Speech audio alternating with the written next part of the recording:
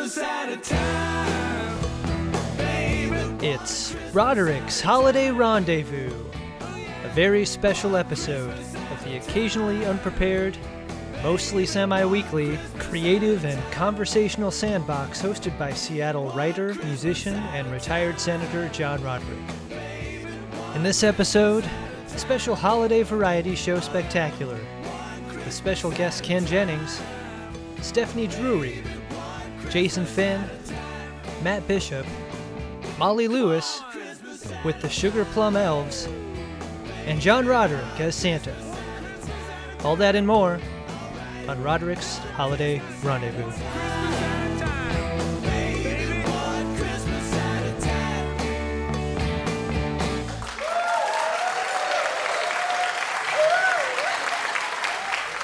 This is a song that I only know a few Christmas songs, and particularly, thank you, that's much better. Particularly given the events in the news lately, this is a song with very questionable subject matter. But it's the only Christmas song I know. And I've never played it on the piano. Happy holidays. I can already see some of the people who have never been to this show going like, we paid $20 how many dollars for this?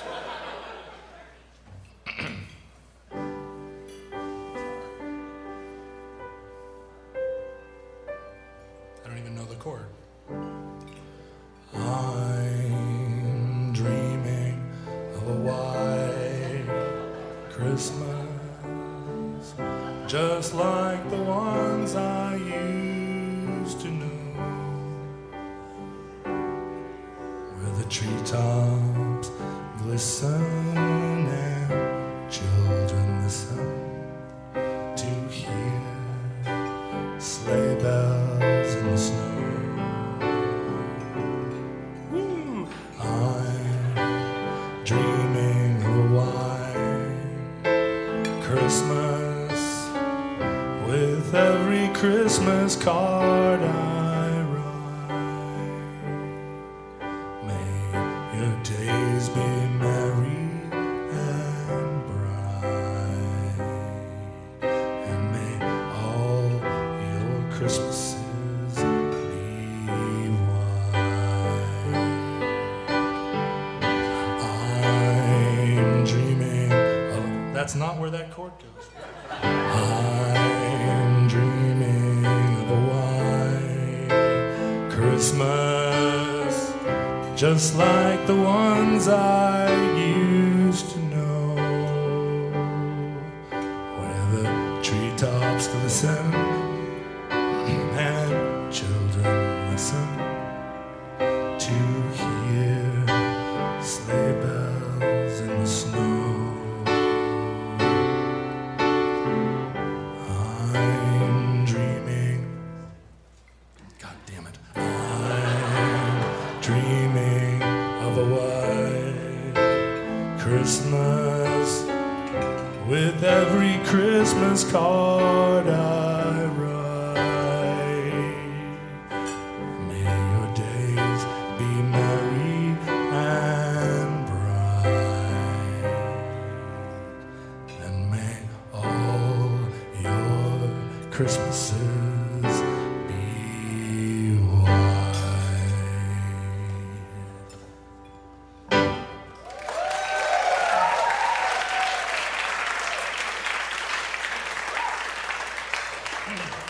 Thank you so much.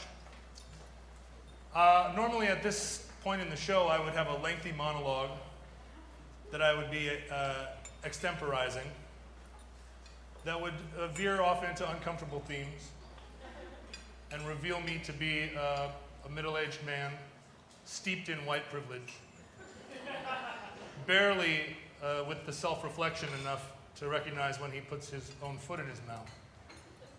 And you would laugh and applaud.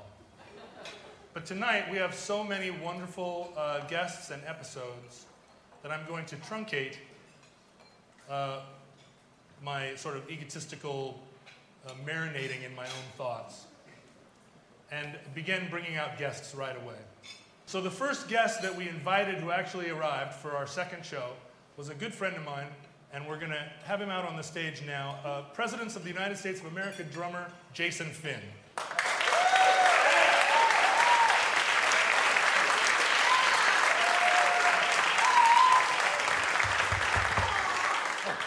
Welcome to the show. I'm wired for sound, so when you pat me, I'm actually a drum. Go ahead, do it again. Jason, thank you for coming. How's your Christmas holiday going so far? It's good. I got to bust out the smoking jacket. That's pretty rare. This thing's been around since my bartending days. You might remember. I do. You used to fill that jacket out a little bit better, didn't you? I filled it up completely. Yeah. Yeah. With about like 2/3 me and 1/3 Widmer Hefeweiss, which was an exotic thing at the time. I remember your bartending sort of scheme being like 2 for you, 1 for me, 2 for you, 1 for me. Yes, but they were schooners, so they were, in theory, you could kind of keep it going till 11ish, when the door guy would take over and just cruise off into the. That was the way Peter Buck used to get his. He would get 1 pint glass full of wine, right? And he'd go up to the bar and just say, "Top it off." This is at the Crocodile. Yeah, this is talked about a lot, and it's definitely true. And he had some special red wine. Like, there's like a stronger type? I'm not talking about port, but like there's a 12% like red wine. Are there any sommeliers in the house? You know what I'm talking about? A Super Tuscan or something? Yeah. So you would have that under the thing, and they all knew to get that for him. We're just piling on to the guy. He's only got in Portland. I know. God. I know. I feel bad. I know. Listen, forget that we said anything about Peter Buck. Honestly, salt of the earth. Yeah. He's a great guy, and that was. I don't know why I brought that up. It was out of line. It was totally out. It was the white privilege. Yeah. Let's go back to your drinking problem. Yeah. Leave Peter Buck out of it. Mine is solid. Yeah. Yeah. Right. No, you maintain it pretty well. Actually, 1 week from today is my 20-year sober anniversary. There we go.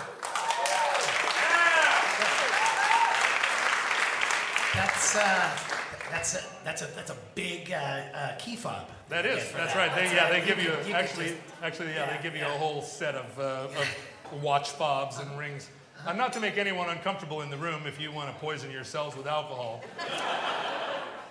But yeah, I was commenting backstage that I never performed when I had been drinking. Because when I was drinking, I was never able to put it together enough to do a show. Right, to own an amp and a guitar and everything at the same time. Yeah. So I have no sense of what it's like the freedom and the rock and rollness of like, woo, I'm fucked up. I'll tell you, it's overrated, for sure. That might be why you're so good at it or something. Hey, look at that. He knows how to I know how to shill. Yeah. So this time a couple of years ago, we went in the studio, not actually this time, a couple of months ago. I know where he's going with this. 2 years ago. Yeah. We went into the studio with our good friend, Jonathan Colton, and we made a Christmas album. Yeah. Thank you. And those scattered woos represent almost exactly the number of people who bought the album. And we had this incredible idea that Christmas music is so trite, and we're gonna go make a new album of all original Christmas songs. And it's gonna just people are gonna be singing these songs for generations. Is this the story that gets super sad in a second? Oh my God, this is it. Is everybody sitting?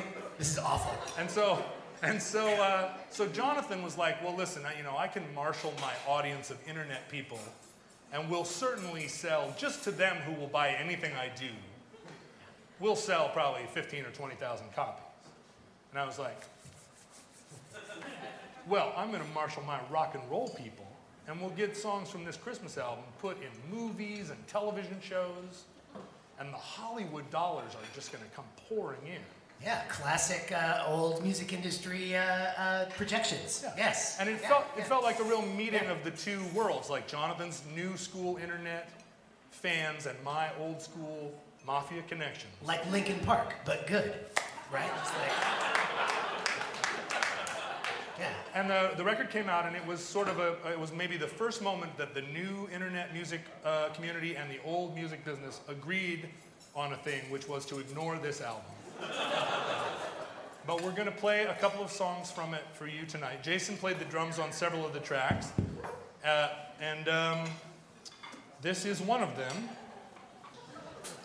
So when we were sitting in the studio trying to think of Christmas songs, I don't know if you've ever sat with a friend and tried to think of 12 Christmas song ideas. Yeah, sure, right. Well, I would assume that you had. But after about 6 songs, you start to run out of ideas. And we realized that no one had ever written a song about that magical week between Christmas and New Year's. To me, it's this great week where you're not responsible for anything. And so we wrote a song for that week, of course not realizing that there's almost no merchandising possibility for a song about the week between Christmas and New Year's. And it's called The Week Between. Ladies and gentlemen, please welcome Molly Lewis. I was waiting for my summons. I'm sorry. You weren't waiting for your summons, you came out pre-summons. Were you going to summon me mid-song? I wasn't sure. See, this is another internet versus rock and roll, yeah. I should have sent you an email. I know. Gotta Hey Molly, come to the stage now. But this is good. All this banter is good because I'm trying to remember how the song goes.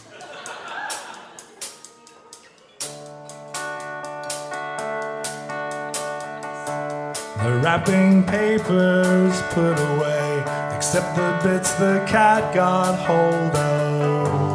Someone comes by to say hello and bring a tin of cookies. The mistletoe's not used up yet, and the popcorn garlands hold up. We secretly hope the snow will last a little while. In the week between, all your drunken uncles and cousins are on the scene. The week between New Year's resolutions and conversation with last year's dreams. We take a slow ride into town, past empty office buildings. Red lights turn green for wind-blown snow, and so we don't mind waiting. It's almost time to eat again. The first ham sandwich shows up, curling up on the couch to wait until next year. In the week between, all your drunken uncles and cousins are on the scene. The week between New Year's resolutions and conversation with last year's dreams.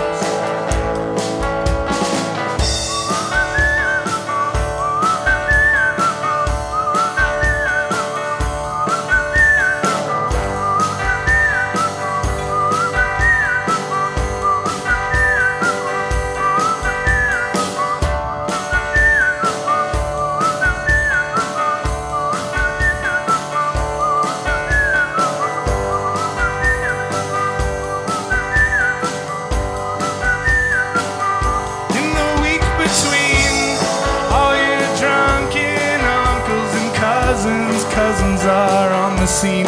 Week between New Year's resolutions and conversation with last year's dreams.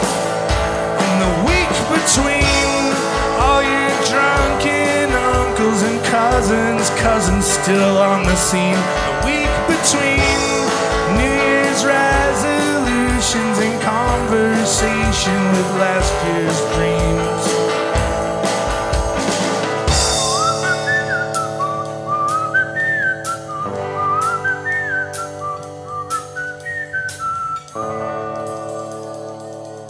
Thanks, Molly.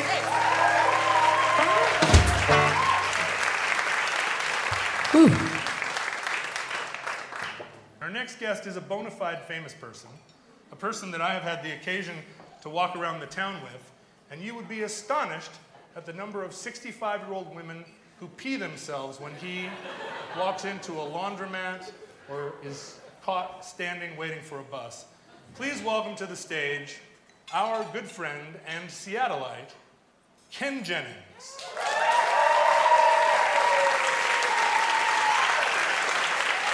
All right, nice to see you. I told Ken that we were going to do a kind of Carson-esque show where I was Carson, and he was Bill Murray or guest. whatever, the guest, and you were Doc Severinsen. I'm the great band leader Doc Severinsen, or his drummer Bill what's his name. Yeah, the drummer Bill, what's his name? But then I realized when I got to the stage and I saw the setup that every single talk show in the history of talk shows, the host is on stage left and the audience are raised to the right. We are in the mirror universe from Star Trek. Everything's reversed. That's why Carson has a beard. Just like Spock. And why I'm still alive. Because I used a Gaia bomb to terraform this planet. Thank you. Thanks, that's all I got. Gaia bomb. Good night, everybody. So, Ken Jennings, you are a bona fide famous person, and you have the enviable position. I think we all probably, in fact, this audience in particular, everyone imagined when they were a kid that they would one day maybe be famous for being the smartest person in America. And so for forever now, you get to be the smartest guy in America, and I think that's fantastic. I don't think that's true, though, because here's why. People don't look at somebody on Jeopardy and think, wow, this guy's like, this guy's like Stephen Hawking, this guy's going to invent an electric car, or, Everyone's just like, look at this jerk. Like, he's a know-it-all, Like, it's trivia. We actually call it trivia. We use the same word for unimportant stuff as we do for answering general knowledge questions. Well, true, but there was That something... says something about America. There was something about your mastery, your particular performance, where you had a freakish knowledge of things that halfway through your run, it started to get a little scary. And then it started to feel like deeply scary, like you were the product of some kind of genetic government program. Well, here's the thing. If you're a white, middle-aged man, they give you the answers. Wait, I am a white middle-aged man. They give you the answers. Right, of course, that's how we keep in power.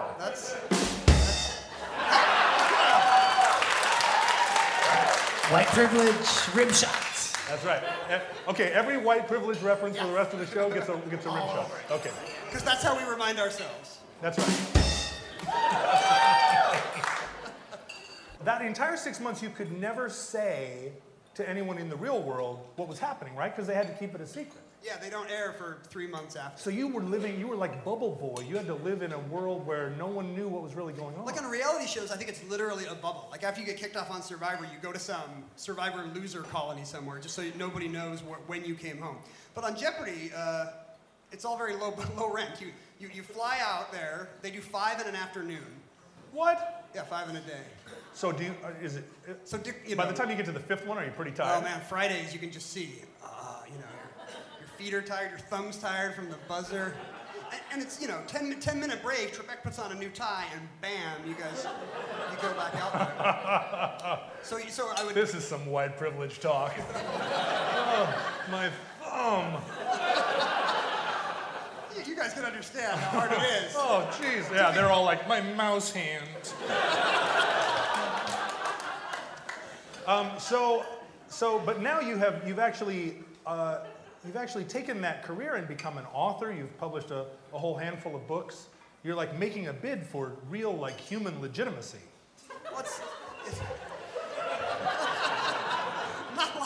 Not like those subhumans who go on Jeopardy. Well, you know what I mean. Like people one day are going to say Ken Jennings, author. They're not. That's the thing. No matter what I do for the rest of my life, it's going to be, oh, that guy in Jeopardy, my grandma hated him, Like literally, I could do anything. Really? Yes. I could Let's brainstorm some things you could do. I could run out and streak the halftime show at the Super Bowl. What if it turned out this whole time that you were like an agent, an intelligence agent, and then for a foreign power? Right. Like what if you were an agent of a foreign power? Then you would be like, we would know you as a traitor. As a traitor first. I think traitor trumps all other accomplishments, right? No, you don't think so?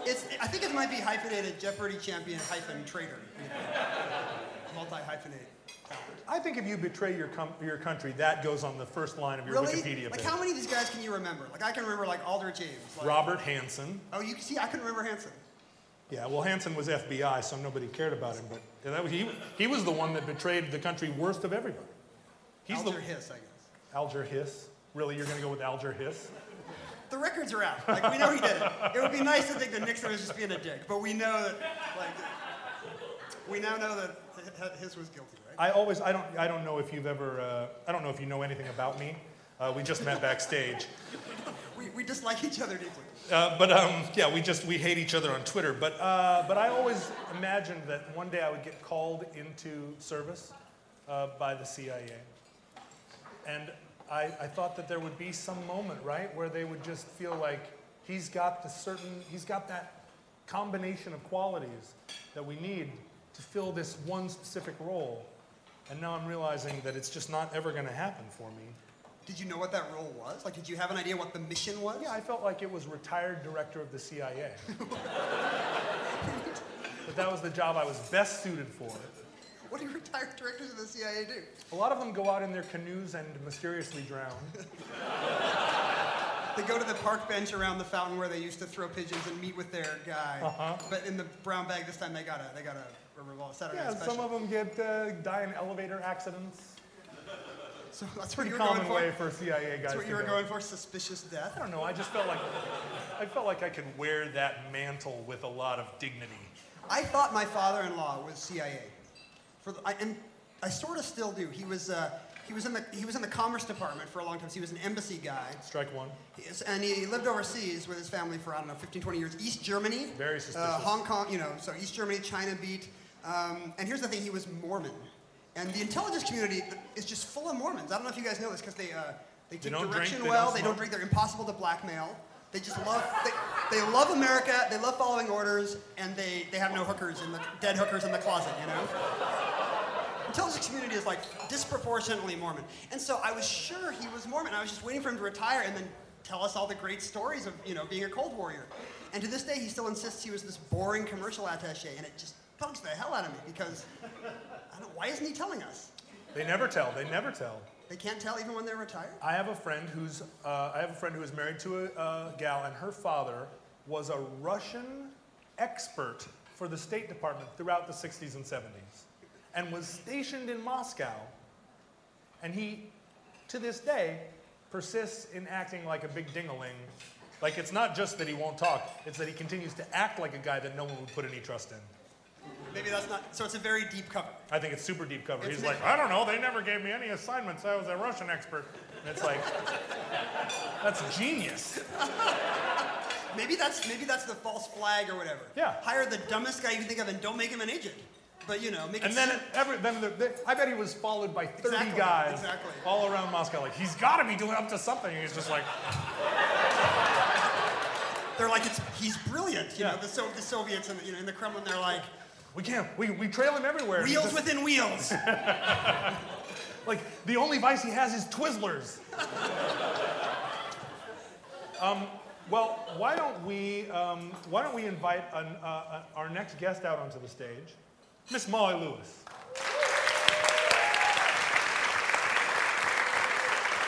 She's going to sing first. This song is about pumpkin spice lattes, which I see as the proxy war between Thanksgiving and Christmas. And when they go away, I get bummed out. And I wrote a sad song about it. Rest in peace, pumpkin spice. Another month of your company sure would have been nice.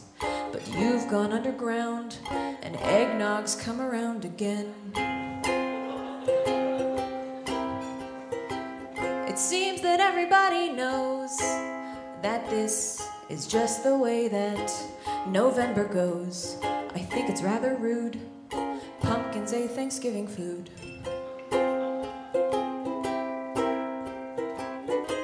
Why can't they coexist? And why can't the seasons overlap? Pumpkin, peppermint, and nug can be the three wise men of flavors, so everybody wins and I get an extra month to savor. Normal folks don't think twice, but the time we have together, it just won't suffice. And there is no excuse, it's not like there's real pumpkin juice. Why must you go away? And why doesn't Starbucks understand? After Halloween is over, I can tell your star is dimming, and I have to just accept that you're the McRib, but for women.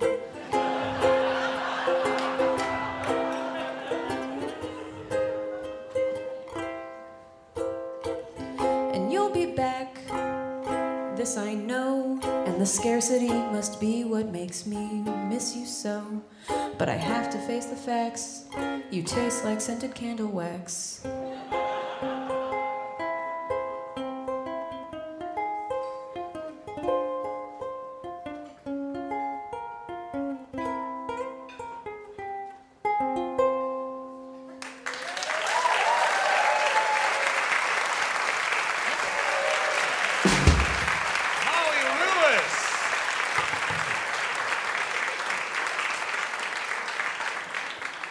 Thank you, Molly. Here's a microphone. Thanks. I think of you now as an established artist. Oh, thank you. I'll take that as a compliment. Welcome to the stage. And your show that you just performed here 3 weeks ago was like a fully realized sort of radio play, right? It was. It kind of caught me by surprise because it all happened in like these baby steps. You know how these, like I went, oh, I should pick a day. Okay, well, the Triple Door has that day open. Okay, great. I'll put my thumb on that. I should probably invite people. I should probably write songs. I should probably book travel for those people. And then about a week out, I went, oh, crap, it's a real thing. I made a real show happen.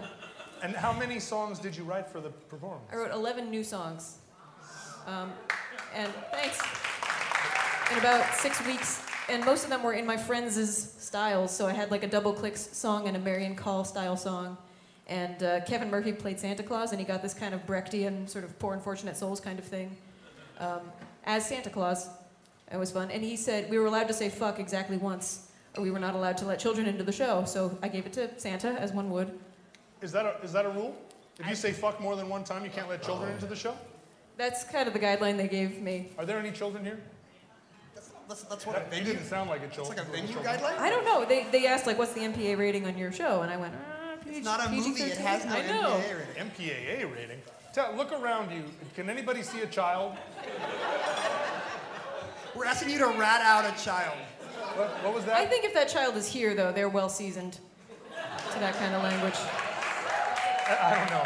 There are a lot of Roderick's Rendezvous frequent flyers that are clearly alcoholic and bad parents, and so they might have brought their kids. Well, the MPAA rating for this show is XXX. Must. What did you just say? XXX must.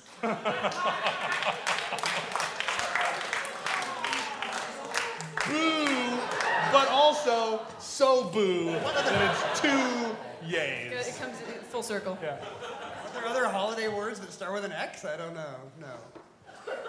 Maybe we should invite our next guest out. There we go. Thanks, Doc.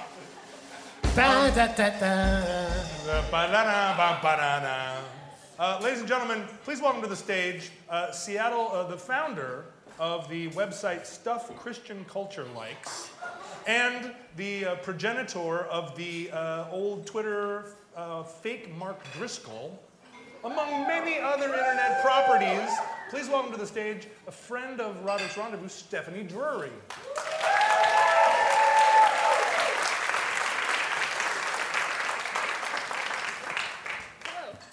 Welcome. Thank you for having me. So, I put you on the bill of the show and said on the internet, I called you the woman who unseated Mark Driscoll. And then, because I am on the internet sometimes, I went to your corner of the internet and saw that a ton of Christian mansplainers, right? Right? Who do you want to get stuck in an elevator with for all eternity? Christian mansplainers. No men's rights. That's right. Not all men. Not all of them.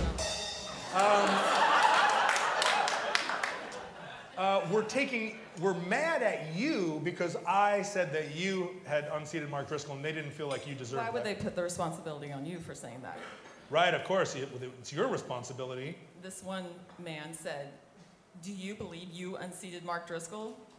And I said, I didn't say that. John Roderick said it. And he goes, well, did you correct him? I go, that's what we're going to talk about the show Thursday night, motherfucker.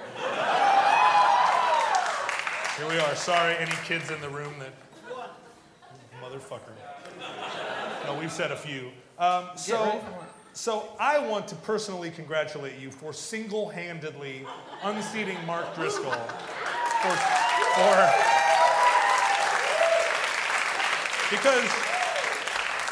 Because in Seattle for years, we all knew that he was bad.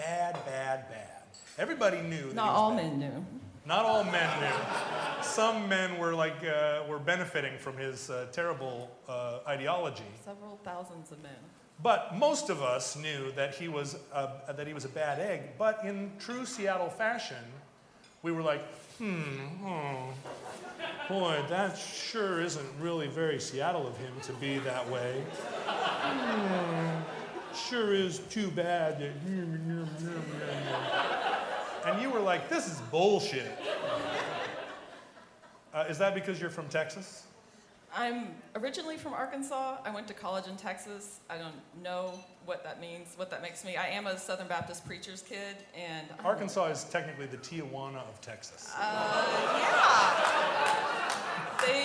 They secretly wish, there's like Canada and the U.S., they secretly wish they were Texas, but their identity is being not at all like Texas. Did you just say Canada secretly wishes it was the I U.S.?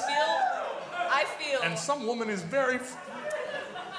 The way they're always like, Canada kicks ass. I feel like all the Canadians I know, they're like, we're not like the U.S. I'm like, could you protest too much? That's just the vibe I get. I don't know, I'm just hypothesizing. If I was a guy, I wouldn't get any pushback for that. But you feel like Arkansas is the Canada of Texas. Yes, that's where I was going with that. So, yeah, I think the fact that I am a preacher's kid is more the reason that I wanted to take down a misogynist douche lord pastor, mega church pastor, than being from the South. Now, isn't misogynist douche lord one of the Star Wars Episode 7 characters? Don't talk to me about Star Wars, Star Trek, anything with stars, anything with hobbits. I don't know anything of it. I fall asleep immediately. I haven't seen any of the Star Wars movies. I have not. I can't stay awake through them. I've tried. They put me right out, and I don't know what to tell you about that. But that's my confession. And Empire Strikes Back? Really? Empire Strikes Back? I cannot handle it. It's the least. It's like Hobbits, all that Lord of the Rings stuff. I'm like, please. I can't understand. I know, thank you. And also, I don't like camping, and I don't like NPR. I know. And I don't really like beer that much, but Shiner Bock. Those are really interesting things to plant your flag on. I can't help it. I don't like camping, I don't like beer, and I don't like Star Trek. I want you to know I've tried like all these things. I tried like Game of Thrones. My friend came over. I was like, what is happening and why should I care? And he's like, that was just an embarrassment for us all, Stephanie. You're trying to like Game of Thrones. So I follow you on Instagram, and it seems like one thing you do like to do is torture your kids for your own amusement. Is that like a Southern Baptist thing, or are you just a sociopath? I think that's more of a sociopathic thing, or maybe trying not to kill them, because I have this thing where I'm like, oh, my daughter is all mad at me and throwing a tantrum because I wouldn't take her to Taco Bell on our way to this thing, so now I'm the asshole. And then I take a selfie where I'm in the foreground and she's in the backseat freaking out, and I'm just like, it's kind of a survival mechanism. Wouldn't you say? You're a parent. You understand. I am a parent, yeah, and I'm just making a whole list of stratagem for outing my daughter as the little asshole that she is. I think that we should build a platform. Are you seriously going, oh? Where parents can say this, because I don't know how anyone in this room survived. Like, if you're a toddler, and Kathy Griffin always says, I hate babies because babies are selfish. And I'm a parent of two, but I completely agree. It really tries you. So. Ken, you have 2 kids. I do. Are they nice? They seem like they're nicer than Stephanie's kids. But you would attribute that to parenting, right? Good parenting. I've never met them. Honestly, they're just what they are out of the box. Like, my son was like a little mini me, like nerdy, big ears, always reading Guinness Book of World Records. And then my daughter is this little force of nature and to temper tantrum every day, and bless her heart, she's a little artiste kind of. You should send her to Jason Finn rock and roll camp. Yeah, we teach the heavy metal here. We were sharing backstage that that there's not enough opportunity in our culture to really say the truth about children, which is that they are monsters. Thank you. Right? They're terrible, and they're not at all sweet. I like how you think this is a big problem, that there's not enough cruelty to children. Please, I'm begging you, like we need a telethon. I do. I feel like children have been getting away with murder for the last 40 years since we stopped working them in factories. I actually think, I'm going to bring it down a tiny bit. I work at Harborview in the emergency department, and I do risk analysis, and I see a lot of child abuse cases. And I just want to say, I feel like maybe the rate would go down if parents were able to say, my son is a little asshole, and didn't feel like they had to internalize that rage and then finally freak out. I don't, just a theory. Oh, I'm glad that you characterized that as bringing it down a little bit. I could bring it way down, but I'm going to try to keep it up after my last time on here. Do you feel like a little bit of disappointment that you're in a way your muse has finally been thwarted? People were like, aren't you so happy? I think the Seattle Weekly, the day he stepped down, ran a thing on me. They're like, and the caption under the photo was Stephanie Drury is happy. And I'm not fucking happy. Like, that guy's gonna come back like Phoenix from the ashes, like immediately.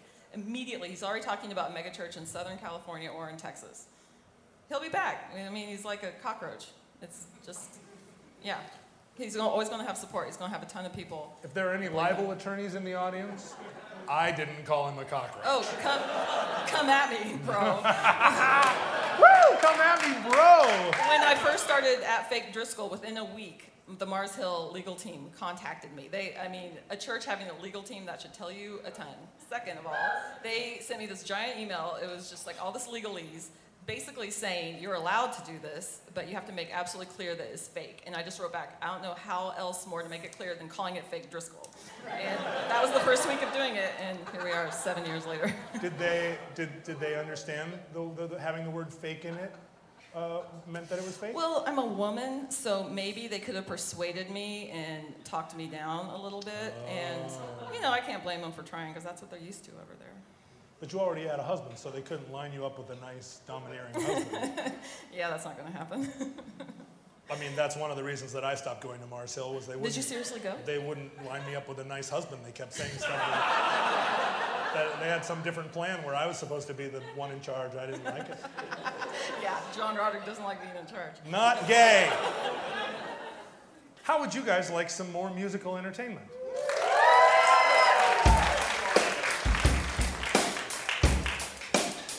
So about this time last year, a good friend of mine was having a birthday party, and she wanted the birthday party to be at Doe Bay.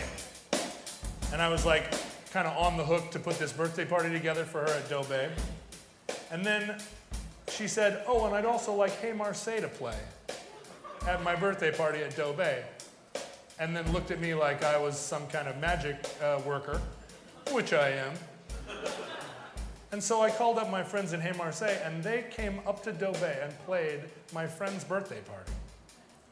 And all they wanted was several $1,000s. But now, tonight, I think the theme drumming was perfect. That was very... It was kind of funky, yeah. No, it was good. Is this Bullet the Blue? Bullet the blue sky! Bullet the blue! So I would like you to welcome to the stage Mr. Matt Bishop from Hey Marseille.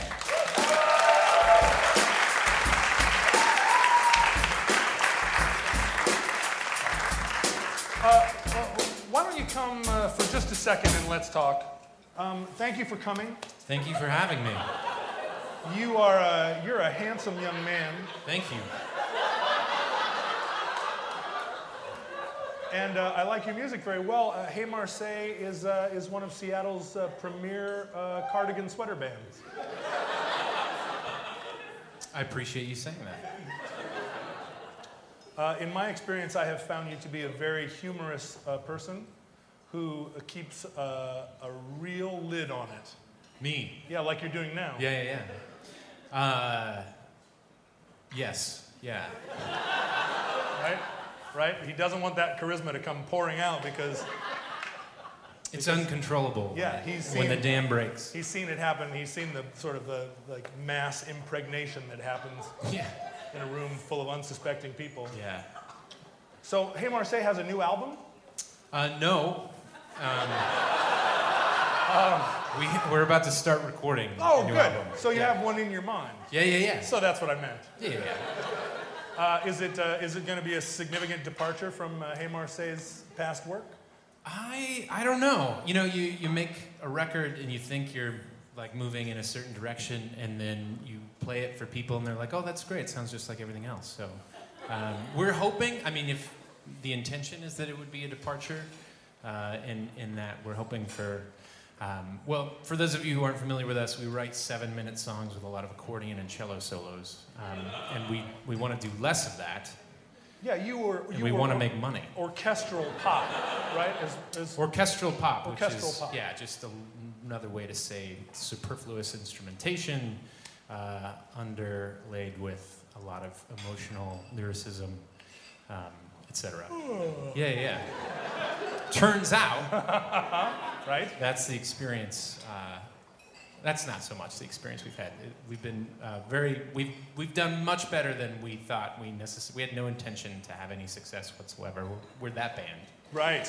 That's the real Seattle style. And then right? it kind of happened, and then here we are 8 years later, and we're making our third record, and we're hoping for more success. We got a taste of it, and we said that is not so bad. We want more of that, and so we're making a record. We're flying up a guy from LA. He worked on Kanye records, every record but Yeezus that he's worked on, and he's going to make us a superstars. So you're thinking you're going to get a little of that Kanye magic? Fingers crossed. Right. Probably not. Mostly he wants us to just make every song half as long and nothing but hooks, which is what I guess that's the Kanye magic. Well, right, and yeah. you're the music buying public. Would you like their music to be half as long and all hooks? Yeah, right. There's a woman in the front who's absolutely Yes. I love your music, and I especially like, you're a very self-effacing frontman. You have some theatrical guys in your band, and you sort of are the calm at the center. Are you prepared to step forward and shake your ass a little bit? I wouldn't articulate it in that way, but we started as like kind of in like the mid 2000s, the whole folk thing was happening, and Fleet Foxes were big, and feelings were important, and so now we are writing less of that, and I don't play acoustic guitar on much of the new songs, and so I have to figure out what to do with my hands. So I've been trying to find other white guys with thinning hair who are the frontmen of bands who do not play acoustic guitars, and see what they do. So I've been watching a lot of documentaries about Michael Stipe, The National, right? That Those guys who LCD lose their Sound hair. System Yep, also losing documentary. their hair, Yep. yeah. One thing I've noticed, here's a piece of advice. I never am without my guitar. Right. But I've watched a lot of lead singers, and here's a great move. Singing, Yeah. right? Singing, and then Just the straight up point. finger up, but looking down. It's not like you're like, oh shit. So It's like you're looking down, but you're pointing up. one of my rules is I can't look down, because I sweat a lot on stage. I have a genetic problem, I think, undiagnosed, but I sweat a lot on stage. And the thinning hair I referenced is right on the crown. So you look put down. those stage lights up there. Yeah, my posture has improved simply as a result of my insecurity about the both sweat and how that displays my thinning crown. Well, maybe make the move your own and go Yeah, look to the side, I appreciate that. Yeah. point up, and then I don't know. I'm is gonna take that Wait, into is that a consideration. Jesus thing? Oh, this is kind of Travolta. Well, maybe it's because I pointed my toes at each other. Don't point your toes. Go like that. Right? Nobody does that move. Free rock advice from the old guy. All right, are you going to favor... Ooh. It's warm. am already sweating. Are you going to favor us with some songs from... I am, yeah. Are these from your upcoming record? I'm going to play, I'm going to play a cover, a Christmassy song, if that's cool. Yeah, that's good. Yeah. As was intimated, I'm in a band that has a lot of emotional instrumentation, and a lot of the lyrics are pretty sad. So this is one of my favorite Christmas songs. It's pretty sad.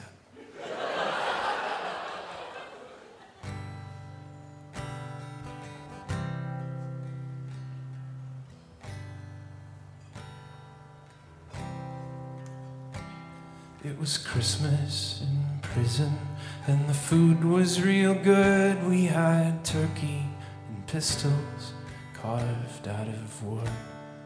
I dream of her always, even when I don't dream. Her name's on my tongue, her blood's in my stream. Wait a while, eternity. Old Mother Nature's got nothing on me. Come to me, run to me, come to me now. We're rolling, my sweetheart, we're flowing by God. She reminds me of a chess game with someone I admire, or a picnic in the rain after a prairie fire. Her heart is as big as this whole goddamn jail. She's sweeter than saccharin at a drugstore sale.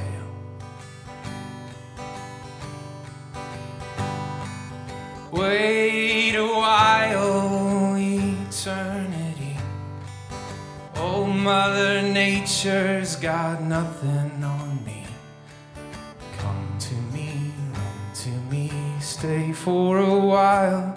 We're rolling, my sweetheart, we're flowing by God.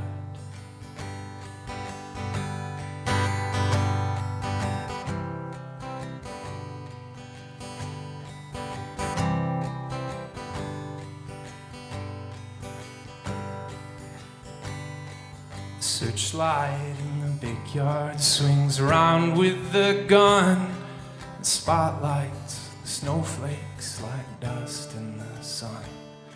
It's Christmas in prison, there'll be music tonight. I'll probably get homesick, I love you, good night.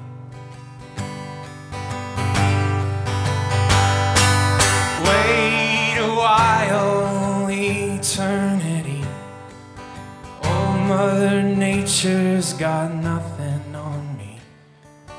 Come to me, run to me, come to me now.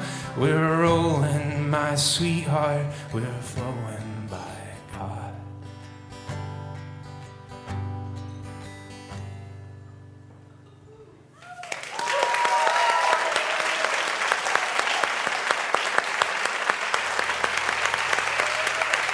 Matt Bishop. You take the brown seat. Well done. All right, well, now I would like to invite back to the stage. If you thought looking at Matt's bottom was worth the gas money that you spent to get down here, just wait for this next part of the show. Please welcome back to the stage the Sugar Plum Elves.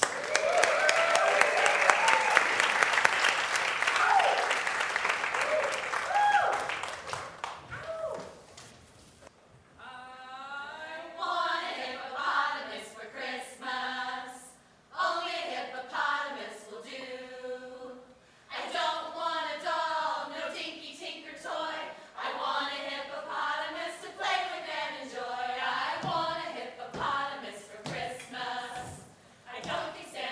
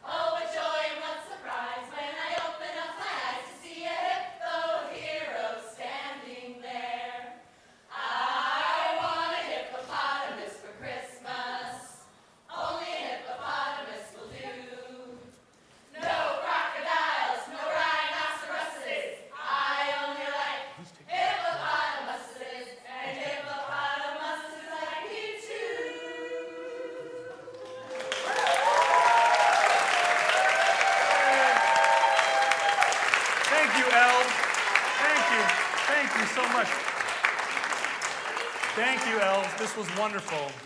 So wonderful. Thank you. We're at the end of the show. At this point in the show, I would, if I were a normal performer, say good night and everybody would applaud, presumably. And then, I don't know, it'd be the end. But I'm not a normal performer. So I'm wandering around like a drunk person. Seemingly aimless, but with a real purpose. With purpose, yes. With purpose. And that purpose is the grand finale song. This song was originally a Long Winter song. And then when Jonathan and I were making our Christmas album, he said, I don't want to split the publishing with anybody else. And I was like, oh, well, I'll just rewrite it then.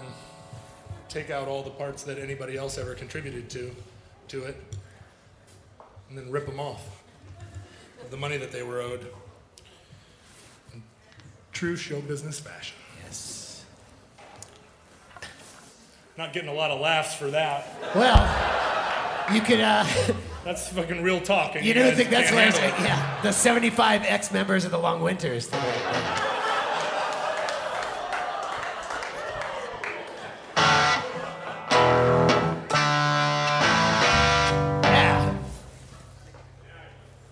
All right, yeah, all 75 of them, they can all split the $1.50 in. That's right. Take that one, Nabil. Sean Nelson. Yeah. He's working for the stranger again. He could use the money.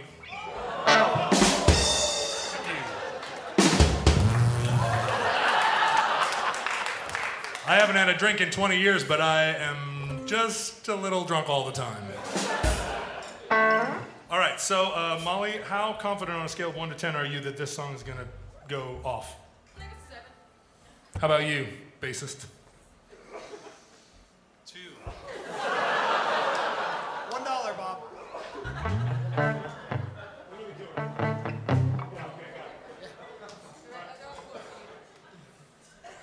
I don't need them. I know this fucking song. I wrote it. Yeah. Twice. I'll just start it. Yeah, hit it.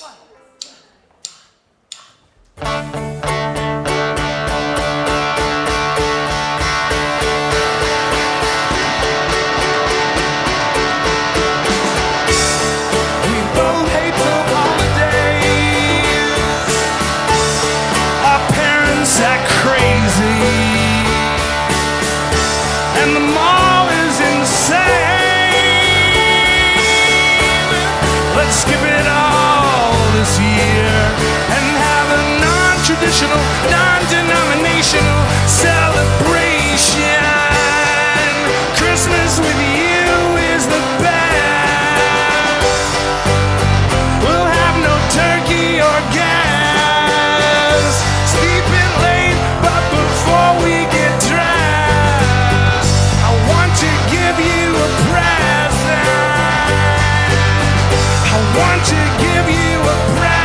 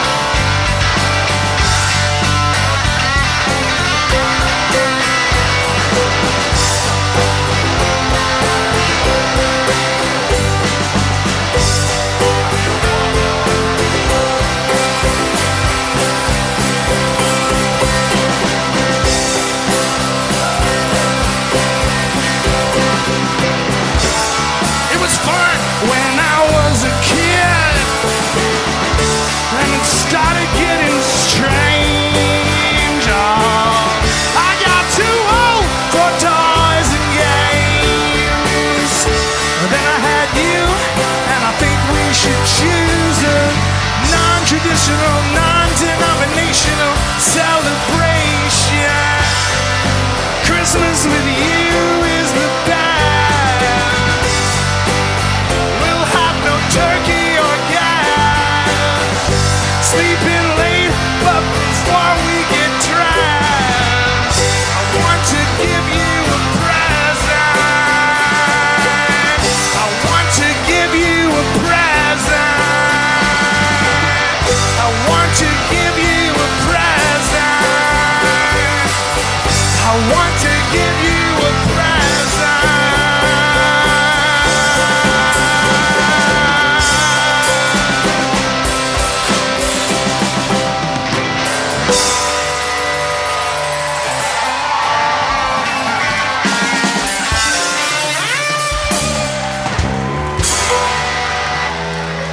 Thank you, everybody.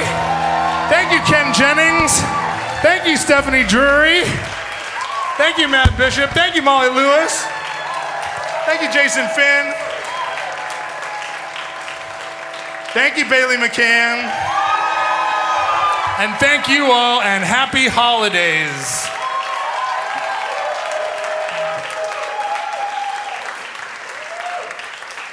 One Christmas at a time.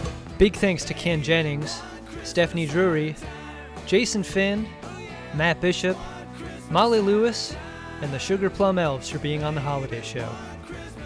For more information on Ken Jennings, the winningest Jeopardy contestant ever, go to kenjennings.com.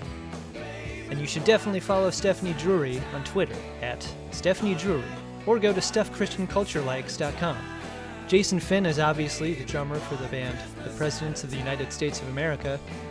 You can find more about them at presidentsrock.com and on Twitter at Jason Finn. Matt Bishop is the singer-songwriter of the great band Hey Marseille. You can hear more of their music, check out their tour dates, or buy a record album at heymarseille.com. Singer-songwriter Molly Lewis is not a celebrity, but she plays one on the internet. Hear more of her songs at sweetafton23.com. And finally, thanks to the all-singing, all-dancing, all-adorable Seattle elf troupe, the Sugar Plum Elves. To book them for your own holiday party, visit sugarplumelves.com. All guests of Roderick's Rendezvous receive a mug with John's face on it. To purchase your own, or to purchase tickets to a live recording of the show, go to johnroderick.com. Roderick's Holiday Rendezvous was recorded live inside the venerable Triple Door, the dinner theater, lounge, and music venue in Seattle, Washington. The show is produced by Bailey McCann, Colin Curry, Virginia Roberts, Ben London, and me, Adam Pranica. Additional audio mastering done by Zach Varnell. For more information about John Roderick, his music, writing, or tour dates, visit johnroderick.com.